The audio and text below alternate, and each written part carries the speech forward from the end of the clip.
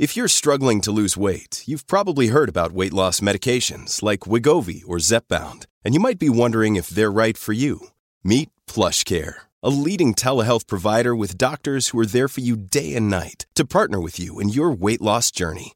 If you qualify, they can safely prescribe you medication from the comfort of your own home. To get started, visit plushcare.com/weight-loss. That's plushcare.com/weight-loss. plushcare.com/weight-loss.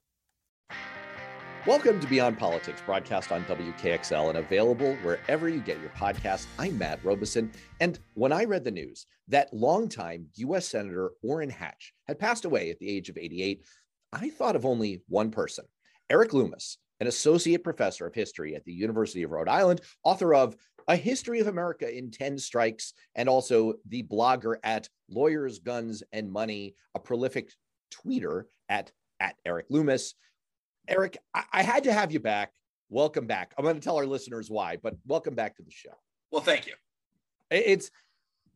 We were just talking about before we got on the air. We don't have to just do this. You're a very interesting writer, a history professor, and there's a lot we could talk about, but it just so happens that I've had you on the show upon the passing of sort of legendary figures in Republican politics. And I want to just set up this conversation for a minute. I thought of you because when Bob Dole died, you were maybe the one writer in America brave enough to say, look, I get the human impulse to cherry pick only the kindest words for the recently deceased, but we need to take a clear-eyed look at what the real legacy of Bob Dole was. Now, when we did that show, there were some listeners who let me know on social media that it made them uncomfortable. I get it.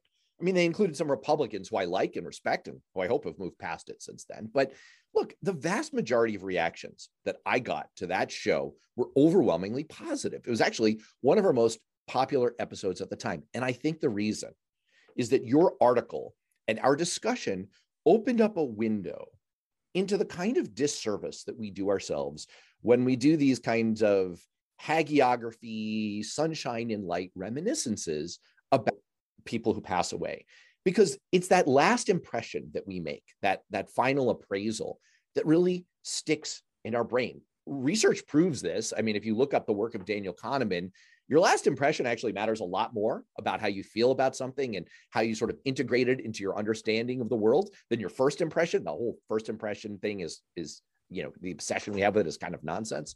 So my point is, when we leave ourselves with a distorted history of our politics, we make more mental errors, we repeat the same mistakes, we miss out on understanding some of the problems that continue to plague us.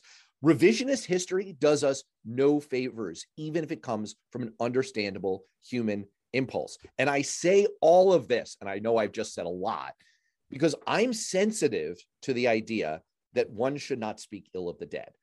I hope my own obituary someday, long from now, is going to be glowing. I'm not looking to do a hit job here on Orrin Hatch. I don't think you are either. But reading your article, which you published on the editorial board, which I also write for sometimes, I just found it eye-opening. I discovered all kinds of things that, as a close observer of politics for 30 years, I'd forgotten or I'd never really truly processed. I thought about the evolution of the Republican Party a little differently than I did before I read it. And I thought that this discussion was really important to bring to our listeners. So with all of that said, let me just ask you to start out with, does what I just said resonate with you? Is that why you write these kind of let's set the record straight obituaries, or do you have something else in mind? Well, that's certainly part of it. I mean, I think that there is a lot of problems when we don't tell ourselves true stories about the past, whether that's the distant past or it's the recent past. I mean, you just think about where we are as a country right now. And, a lot of people just kind of want to lay that on the doorstep of Donald Trump or Mitch McConnell, or maybe they go back to Newt Gingrich. And all these people are very responsible for a lot of this. But, there are any number of people who have created this world in which we live, where democracy is in decline, where fascism is on the rise, where our institutions are starting to fail. And Orrin Hatch is one of those people.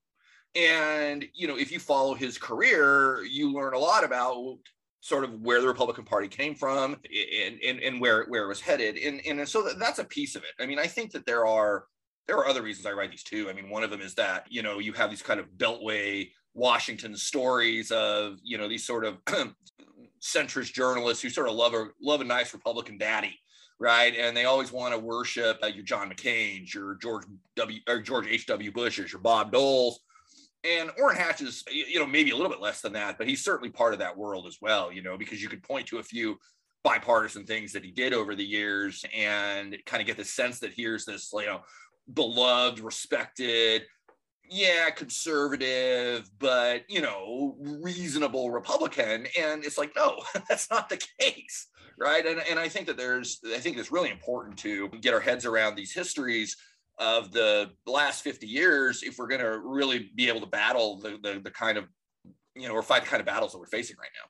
I totally agree. And what really resonates for me out of what you just said is that you do read, and indeed, I did read a lot of these kind of glib Washington Reporter appraisals, like you just described, that really do gloss over the nitty gritty that matters in all of this. And I think it's so easy to fall into what you might call the Viagra trap or the Parks and Rec trap, right? Orrin Hatch appears on Parks and Rec, and it's like anyone who appears in a comedy with Amy Poehler can't be bad, right? Anyone who becomes a pitch man for Viagra, like Bob Dole did, can't be bad. But it's a lot more textured than that. So let me just jump off. You took us to the perfect place. Let me just jump off with this sort of one paragraph summary that appeared in Politico Playbook, which I read obsessively every day, on the day after Orrin Hatch died.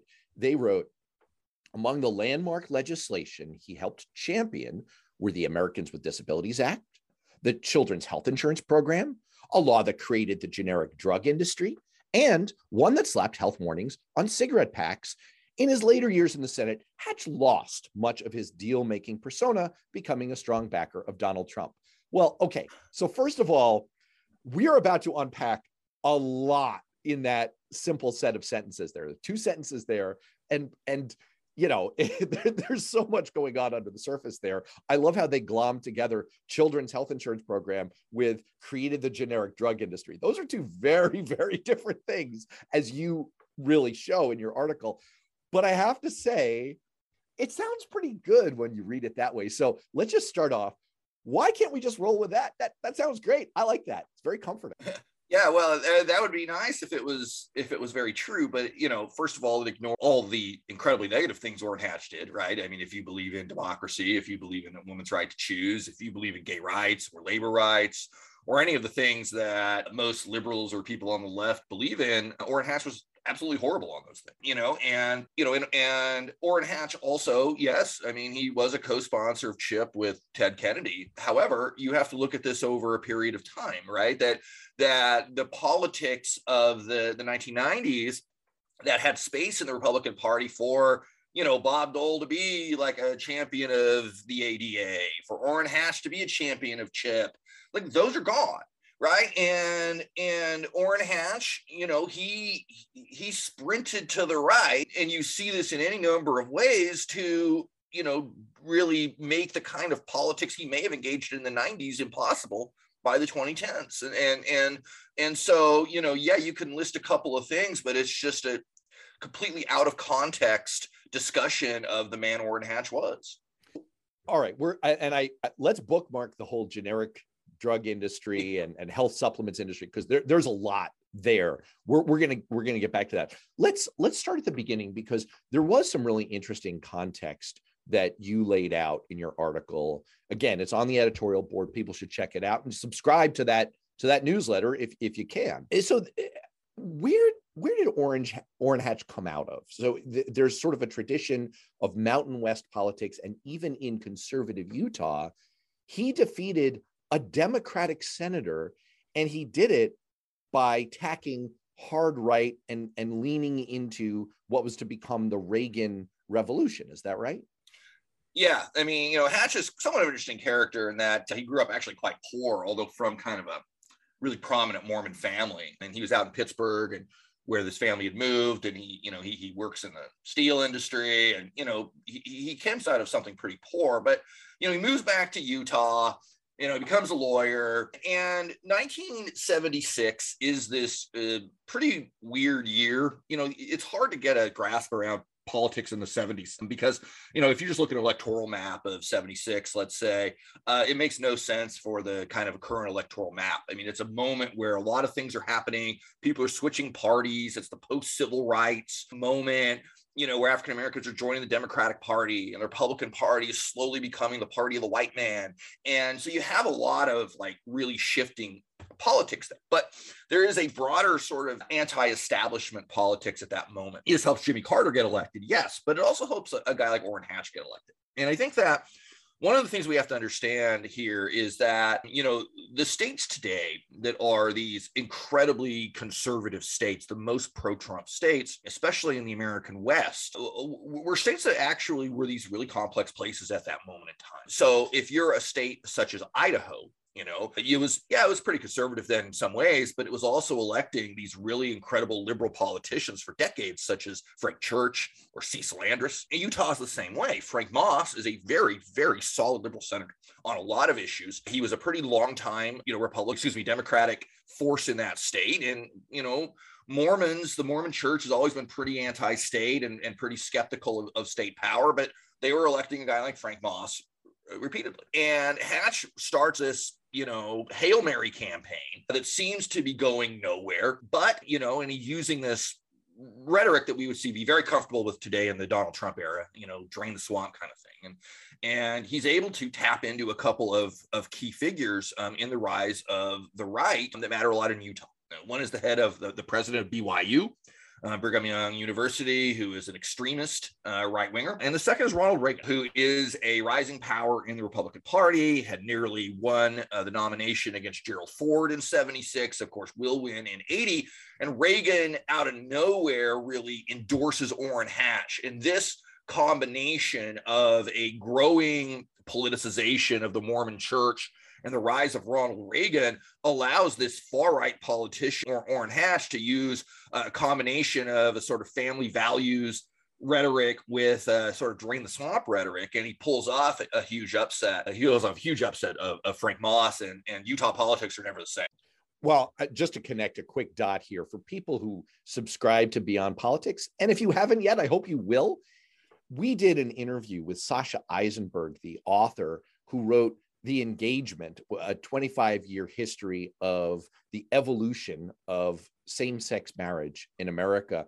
It was absolutely fascinating. And one of the things that emerges from that book is the Mormon church, as it became increasingly politicized and conservative and right-wing, and most importantly, activist, actually created same-sex marriage in America. This entire issue was dormant and considered fringe until the Mormon church decided to pick a fight on it that it ultimately set itself up for losing. So it is kind of out of this ferment that Orrin Hatch arises. And it's a very interesting connection that then comes back to play a role in the politics of the 2000s and the 2010s. But just resuming the Orrin Hatch story for a moment. So he gets into Washington and he sort of makes his conservative bones by picking up an issue that was much more prominent at the time. I mean, decades ago, up to a third of Americans were members of labor unions, and labor union issues were really important. Now it's about 10%. So it's a much diminished issue in America. But at the time, labor issues and labor reform were really front and center, especially for Republicans who were still very much the party of big business. And so Orrin Hatch chose, in your words, to be a pit bull against labor reform during the Carter administration. He came and he is responsible for killing labor reform using the filibuster. I'd never heard this before. What happened? The American labor movement had struggled for a long time, to repeal the worst parts of the Taft-Hartley Act of 1947, which was an anti-union bill that created the so-called right-to-work states and, force the communists out of the labor movement and put a whole lot of restrictions on the labor movement that really made a lot of what allowed the labor movement to succeed in the 30s and first half of the 40s illegal. And so every time Democrats would sort of have a large in Congress, there's been these attempts at labor law reform, and they always have failed. So 1966, for instance, under Lyndon Johnson, it fails, right? In 2009, the Employee Free Choice Act under Obama, it failed. And it came really close to passing in the late 70s. Democrats controlled it. And there was, and that Democratic caucus was still pretty liberal on a lot of labor issues. And so there's a pretty significant support for repealing some of the worst parts of Taft-Hartley and for other kinds of economic reforms and labor law reforms that could have made a big difference in sort of reviving the labor movement in America. And, today the filibuster is this horrible tool that the Republican Party has weaponized to stop any legislation from passing at all. So that, you effectively need a supermajority of 60 votes to pass anything. So hardly anything happens in Washington. In the past, that's existed since the 19th century, despite what Republicans say, there's nothing constitutional about it per se. It's just a form, it's just a Senate tradition. It's an invention of Aaron Burr of all things. Yeah, right. I mean, there's nothing. Yeah. So, but the bigger point here is that for most of its history, really up until the last 15 years, it was really been used for two major things: to stop civil rights legislation and to stop labor legislation. And, in 1966, Everett Dirksen of Illinois uses it to stop this law that was going to repeal the worst of Taft-Hartley. Orrin Hatch does the same thing in the 70s. There are 59 votes in the Senate for labor law reform. 59. It needed one more vote, and if it wasn't for the at the time unusual use of the filibuster, it would have passed. But Orrin Hatch makes it his top priority to support the business lobby. When he arrives in Washington, he calls the business lobby, quote, a bunch of gutless wonders, right? That he thinks they're a bunch of wimps who are not taking on unions. He's going to be the lead taking on those unions. And his determination to use the filibuster stops labor law reform and really helps lay the groundwork for the continued decline of labor unions in the 40 years since. And this is where, again, just to kind of bring it full circle to where we started off this show, I think the kind of writing you do really does a service. I know it's oft said and probably a little trite at this point to say people who don't understand history are doomed to repeat it, but it really is helpful to understand the antecedents to what we are living through politically now. There's been so much focus on some of the machinations around unionization, especially for Amazon workers, right? And there was the instance in Alabama where they couldn't get it together. But now, recently, in the last few weeks and months, there have been successful efforts to unionize Amazon workers, and there are successful efforts going on for Starbucks employees. And this is part of a long simmering discussion in the labor movement about how to revitalize, how to rethink what it is that unions do, how to make them relevant. Again, if you're a subscriber to these shows, I did a whole episode on this with an expert from the Center for American Progress on the labor movement. And by the way, being in a labor union has massive benefits for people. It's been closely studied. You're much better off if you are able to collectively bargain. So why is it so hard to organize? Why has the labor movement been throttled? Why has it become such a boogeyman for the right, and successfully so that you have all these right to work states now? Well, you can find the seeds of all of that in the handiwork of Orrin Hatch. That's why a clear-eyed understanding of this kind of history is so important, but I don't need to say that to a historian. One of the threads here that I think we really need to follow is what Orrin Hatch did for the supplement industry, the kind of what's loosely called the generic health industry. So you devote a little bit of space in your article, Eric, to this kind of troubled history. He passed the Dietary Supplement Health and Education Act of 1994. Let me just pop it over to you. That sounds okay. Dietary Supplement Health and Education Act. That seems pretty generic. to hit it on the nose. What was up with that, and why is it so troubling? Okay, so a little bit of context here. The Mormon Church has a fairly long history of alternative medicine and a kind of a distrust of traditional medicine, and I grew up in a town in Oregon that had a very large Mormon population. And there was a local doctor there who, I knew his kids, they were in school with me, who had his license revoked because he was, prescribing all of these quack medicines and, that were hurting people. And so, this is this kind of world in which Orrin Hatch came out of, this desire for alternative medicine that was very popular in Mormon households. And, of course, the Pure Food and Drug Act passed in 1906, served as a pretty pioneering reform that actually created accountability in what people put into their bodies, right? That before this, this is the world of patent medicines. This was the world of, opioids, being available over the counter at pharmacies and stores and things like this. It was an era where people were, basically poisoning themselves with things that were called medicine. And the FDA, creates a world in which there is accountability and there is testing and all of this stuff, right? Of course, a lot of these supplements are totally bogus, right? They don't do anything. They're even harmful. And this always offended a Mormon church that was, pretty open to alternative kinds of medicine. And so Hatch is able to, using a combination of the kind of growing desire of alternative medicine in much of the American public that comes out of the 1970s, plus a very pro-business mentality, right? Talking about the free market and things, to create this Dietary Supplement Health and Education Act of 1994, which opens the door for all of the ridiculous supplements and things like this today that are poorly tested, that can, usually do nothing to help somebody, but can be quite negative. Michael Hiltzik, when Orrin Hatch retired, Michael Hiltzik in the LA Times wrote a long piece about this law, and he said that, quote, his deadliest law will live on. And just as an example, a supplement shortly after that Hatch, supported in Hawaii, sent 47 people to the hospital with liver problems.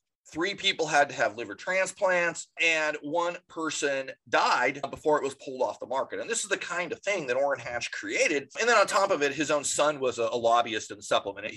2 of his 3 largest campaign donors in 2010 were Herbalife and Zengo LLC, which is a supplement marketing firm. And so Hatch was basically a bought and sold man of this supplement industry that is quite strong today. If you listen to workout podcasts, for instance, like my wife likes to do, there's all kinds of stuff like that on there. And a lot of the stuff's unsafe. And Orrin Hatch is a big reason why, this unsafe stuff is on the market.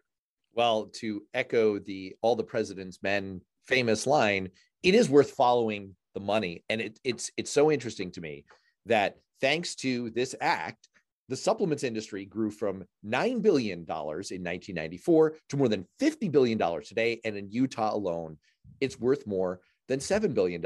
And it's interesting to me that this flies in the face of basically the singular achievement of American government in the 20th century. The author Stephen Johnson wrote a book called Extra Life that points out that human beings in rich Western countries, at least, have gained double life expectancy over the last century or so. Why? Well, it's because of a number of things, but a lot of it has to do with government public health intervention and government regulation of all kinds of quack things that we put into our bodies or dangerous things that we put into our bodies. The ability of the FDA to regulate these things and to take a look at them before the fact, not just after the fact when it's like, a lot of people are getting sick and dying. Maybe people shouldn't be ingesting this stuff. That is one of the pieces of the puzzle. And one of the reasons why, again, we all live twice as long as we used to. And so it is interesting to me that this is one of his major legacies, is sort of unwinding a lot of that progress. Well, and think about it in terms of COVID, right? That you have an incredibly safe and effective vaccine that's developed in record time. I mean, it's really amazing when you think about it. Using new technologies that have a high likelihood of being applicable to other other diseases that we're going to be able to vaccinate for pretty quickly. And this kind of anti-health, conspiracy mongering, fake medicine world has undermined the entire project, right? And yeah, there are people who are, both on the left, if you want to say that, and the right, who believe this stuff. But this kind of world of alternative medicine that Hatch went so far to create, has gone so far in making the pandemic linger on, about not getting the kind of vaccines in arms that's necessary, about not making it a global priority to get vaccines in arms. I mean, this, and the kind of, the horse paste and the hydro, as Donald Trump liked to point out, all of these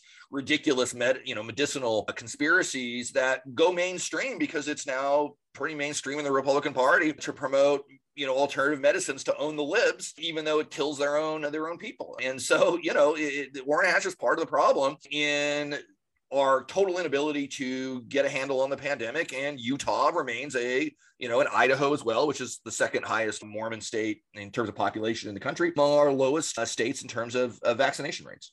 Right. And of course, the other connection point that you just mentioned is the connection between right-wing politics and this alternative medicine nexus. You see it in Alex Jones. You see it in Joe Rogan.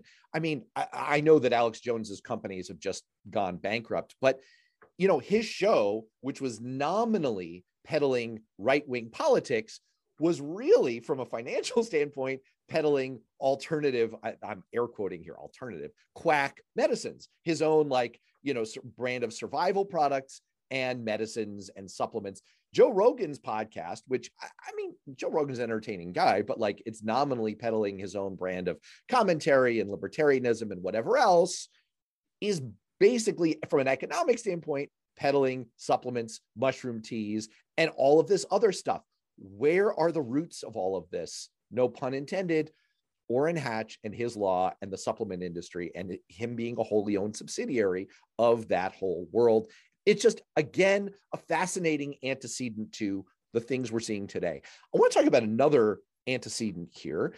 You, in the title of your editorial board article, you call him, well, actually, disclaimer here, we don't necessarily come up with our own titles. John Storr, if you're listening to this, you're an awesome editor. We love the titles that you come up with. I'm bad at coming up with titles, so I appreciate when you come up with them. So Eric, I don't know if you're actually responsible for this, but in the title of your article, you call Orrin Hatch the father of judicial extremism. Why? That was definitely John and not me. I'm also not very good at this stuff. But so a couple things about this though. So first of all, Orrin Hatch really, really, really wanted to be on the Supreme Court. That was his ultimate dream. He wanted to be on the Supreme Court, and that really wasn't possible because there was some sketchy financial stuff in his background in terms of fundraising and this sort of thing, not to mention the supplement industry and all of that. So that was never possible for him. But Orrin Hatch spent a great amount of energy to move the judiciary to the far right. He was a co-founder of the Federalist Society, which, as probably most of your listeners know, but maybe not all, is the far-right extreme judicial network that basically, to get a judicial nomination from a Republican president, you now need the endorsement of. He was a huge supporter of Robert Bork's nomination. He was a hitman against Anita Hill in the Clarence Thomas hearings, claiming bizarrely that she stole her sexual harassment allegations from The Exorcist. And then he read The Exorcist during the hearing. That was really loopy, right? Yes. Yeah. And, he was a huge supporter of the nomination of Jay Bybee, who had written the Bush torture memos to the Ninth Circuit Court. And, and it was the kind of thing where, again, he's operating within the politics of a given moment, right? So he's friends with Ruth Bader Ginsburg, who, let's face it, had very questionable taste in friends, being also friends with Antonin Scalia and these other people, right? And so when Bill Clinton nominates Ginsburg, Hatch, because he's a personal friend of hers, actually supports her for the court, right? Because in the 90s, this was still a moment in which Republicans were largely expected to support a Democrat on the Supreme Court when it was their turn, and Democrats largely supported a Republican on the Supreme Court, right? This extreme partisanship that we saw, in the Brown-Jackson hearings, level of just unprecedented grossness and these horrible accusations that are patently untrue is a fairly new thing. Okay. So Hatch is moving with the times, right? And he's pushing it to the right. So as an example, Hatch had once said Merrick Garland would be, quote, a consensus nominee for the Supreme Court. Like if Obama named Merrick Garland, nobody would oppose this. So then Obama does name Merrick Garland in 2016. Does Orrin Hatch support Merrick Garland? Of course not. Right? That it made sense when it was a moment where Hatch was trying to kind of lobby Obama to nominate this really quite moderate figure for the court, hoping that he wouldn't name somebody far to the left. But when the rubber meets the road, the conditions are different. Hatch is right there with Mitch McConnell to assure that no vote will ever take place for Merrick Garland. And he becomes and really leads the way on this growing extremism in the Senate toward handling judiciary nominations. Right. I think that's what I'd like to pick up on here is that to some extent he's driving the bus and to some extent he's a passenger. And it's interesting to contrast his 90s with his 2010s, because you do see a microcosm of, as you alluded to a moment ago at the top of the show, sort of what was permissible, what was necessary to operate within the Republican Party. So on the one hand, in the 90s, you have this very interesting set of dots that you could connect. The Americans with Disabilities Act that he helped to champion, the Children's Health Insurance Program, which, by the way, was one of the things that Hillary Clinton ran on when she was running for president in 2016 as a major accomplishment. And, being part of the move to put health warnings on cigarettes. Not to mention, he personally championed Ruth Bader Ginsburg and lobbied for her with President Bill Clinton. These are bona fide things that I think most Democrats would say, that's good. Good on you, man. And as you pointed out a moment ago, there was space within the Republican Party to do that.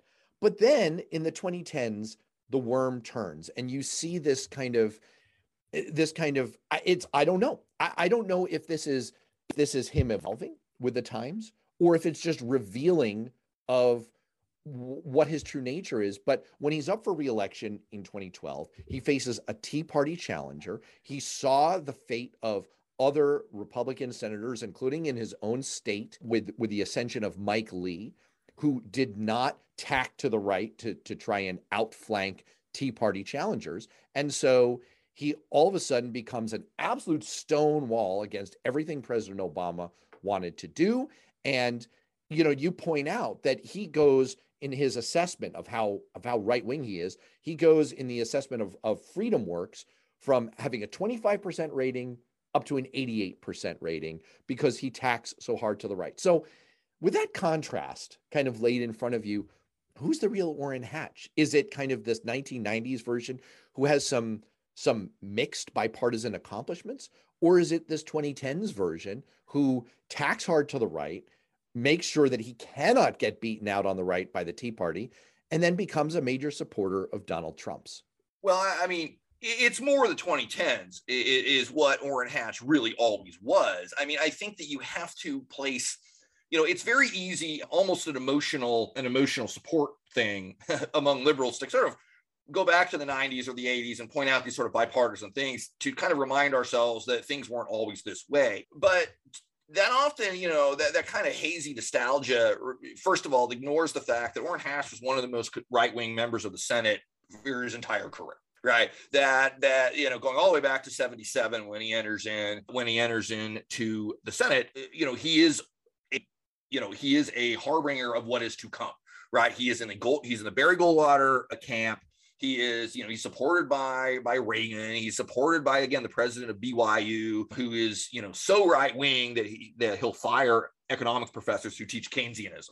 So Hatch had always been a hard right guy. In the context of that time, though, understand the Republican Party and the Republican voters were not per se always that conservative, right? That in this kind of transitional decades, that where people are switching parties and the parties are becoming more ideologically consistent, there's a lot of room and even necessity, especially if you have, higher ambitions as Hatch did, to have some kind of bipartisan credentials, because that is going to play well, because there are still a good number of liberal Republican voters who are out there, even in places such as Utah, right? The Frank Moss voters still exist.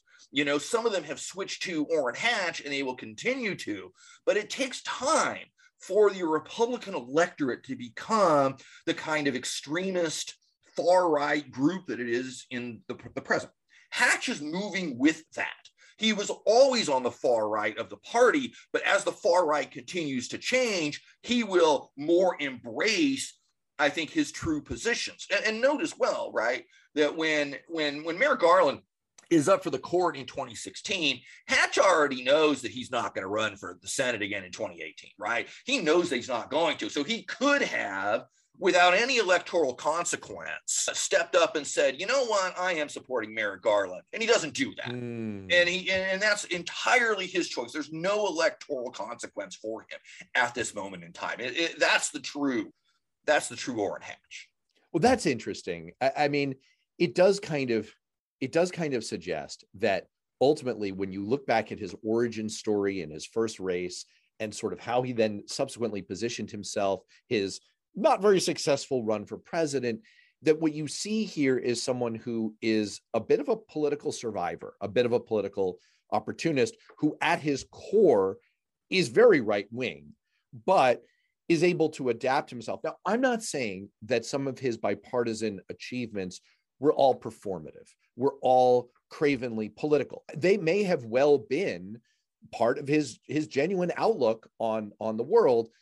But when push comes to shove, and I think your last point is really a good one, when push comes to shove, when he had the opportunity to act on principle, he went with the party push and the sort of the Trumpian instincts. And that actually does bring us to sort of this final political chapter for him, which is he became a big supporter of Donald Trump. Now, look, lots of people supported Donald Trump. Some of them had the grace to later disavow that, apologize, turn over a new leaf, but he never seemed to find that. He seemed to go with him all the way. And despite the sort of the moral rectitude of the Mormon church that they project, even after the Access Hollywood tape, he sort of forgave Trump and went with him and went with his partisan instinct. Yeah, it was very interesting. When Trump got the nomination, and I was really curious to see, how Donald Trump would play in the West. I mean, I'm from the West. I study Western politics. I'm writing a book on the contemporary Pacific Northwest and its sort of transformation of politics. These are things I follow pretty closely. And, knowing that the West has very, large Mormon populations, not only in Utah, but in Idaho, in Arizona, and to some extent in Oregon and Washington and Wyoming for sure. I was really curious, would this style of conservatism play in a place like Utah, right? And, and because it's not for the Mormon church, it's not as if their discussion of values is entirely hypocritical. I mean, there is a lot of sort of community building activities and things like that in support of the poorer members of the community and this sort of thing, right? Things that are pretty antithetical to the kind of guy Donald Trump was. And, you saw this in Utah that, Evan McMullin ran this independent campaign and he gets, some percentage of the vote in 2016, because there are some Mormons who just can't stomach the idea of a Donald Trump. But the reality is that it became very easy for Orrin Hatch and for most of the Mormon church to basically embrace Donald Trump. I mean, sure, there's the Access Hollywood tape, right? Sure, there's all this stuff that might be seen as completely, disconnected from anything that is part of the Mormon faith. But in the end, the reality is that the Mormon church had moved so far to the right that it becomes fairly easy for not only for Mormons, but for evangelicals as well to create biblical justifications for somebody like Donald Trump, saying, for instance, that, look, like, these, King Solomon had affairs too, right, in the Bible. So Donald Trump is a flawed figure, but we're going to follow him because he's leading us, into this promised land. And Orrin Hatch was right there with all of this, that, sure, the Access Hollywood tape was bad, but, compared to Hillary Clinton as president, oh my God, impossible to even make such a comparison.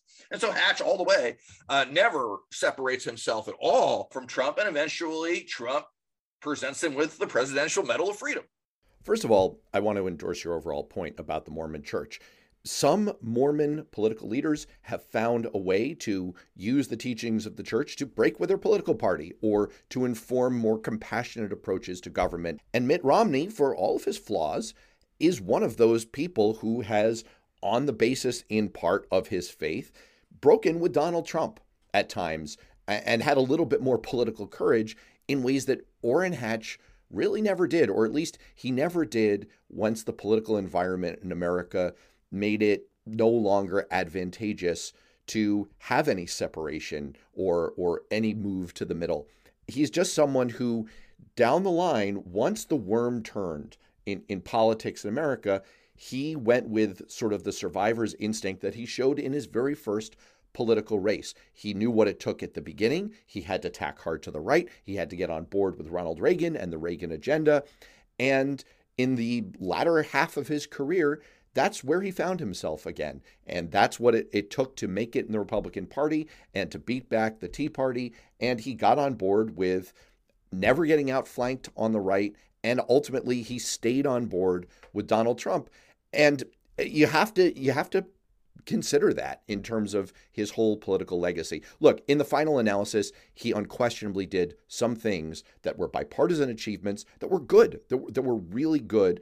There were also a number of things that he authored that are bad and that are still with us and we're still living through. And it's just a much more nuanced, textured understanding that we now have of Orrin Hatch, thanks to you, Eric Loomis. So I really appreciate you bringing it to us. Hey, you bet. It was a real honor to be here.